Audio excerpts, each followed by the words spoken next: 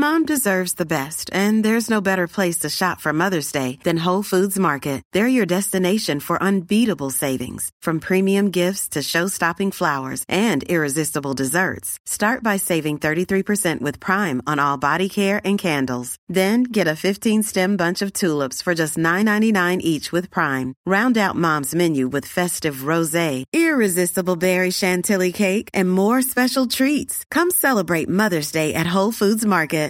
Good morning and happy weekend. This is Mary Mooney from the Oregonian, Oregon Live, and here's a quick look at some of our best stories to keep you informed, entertained, and enjoying Oregon this weekend. Beaverton Restaurant Week returns next week, and restaurant critic Michael Russell is here to help you narrow down your choices. He particularly recommends the Frying Scotsman at the BG Food Cartel. He says it makes some of the best fish and chips in the metro area. He's also a fan of Gloria's Secret Cafe, which he describes as a hidden Salvadoran gem that'll be serving chile verde nachos as its Restaurant Week special. Then there's Big's Chicken, where you can get a dirty Loco Moco special with a hamburger patty and fried egg over dirty rice.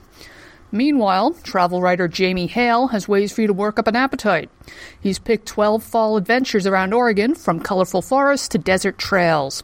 They include the historic Columbia River Highway State Trail, Silver Falls State Park, Mount Hood, and the Deschutes River Trail.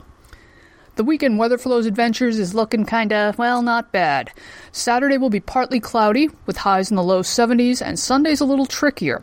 The high's going to be around 64, and we'll have some scattered thunderstorms. For these and more news stories, pick up today's copy of The Oregonian or head to OregonLive.com. We'll be back Monday morning with another flash briefing.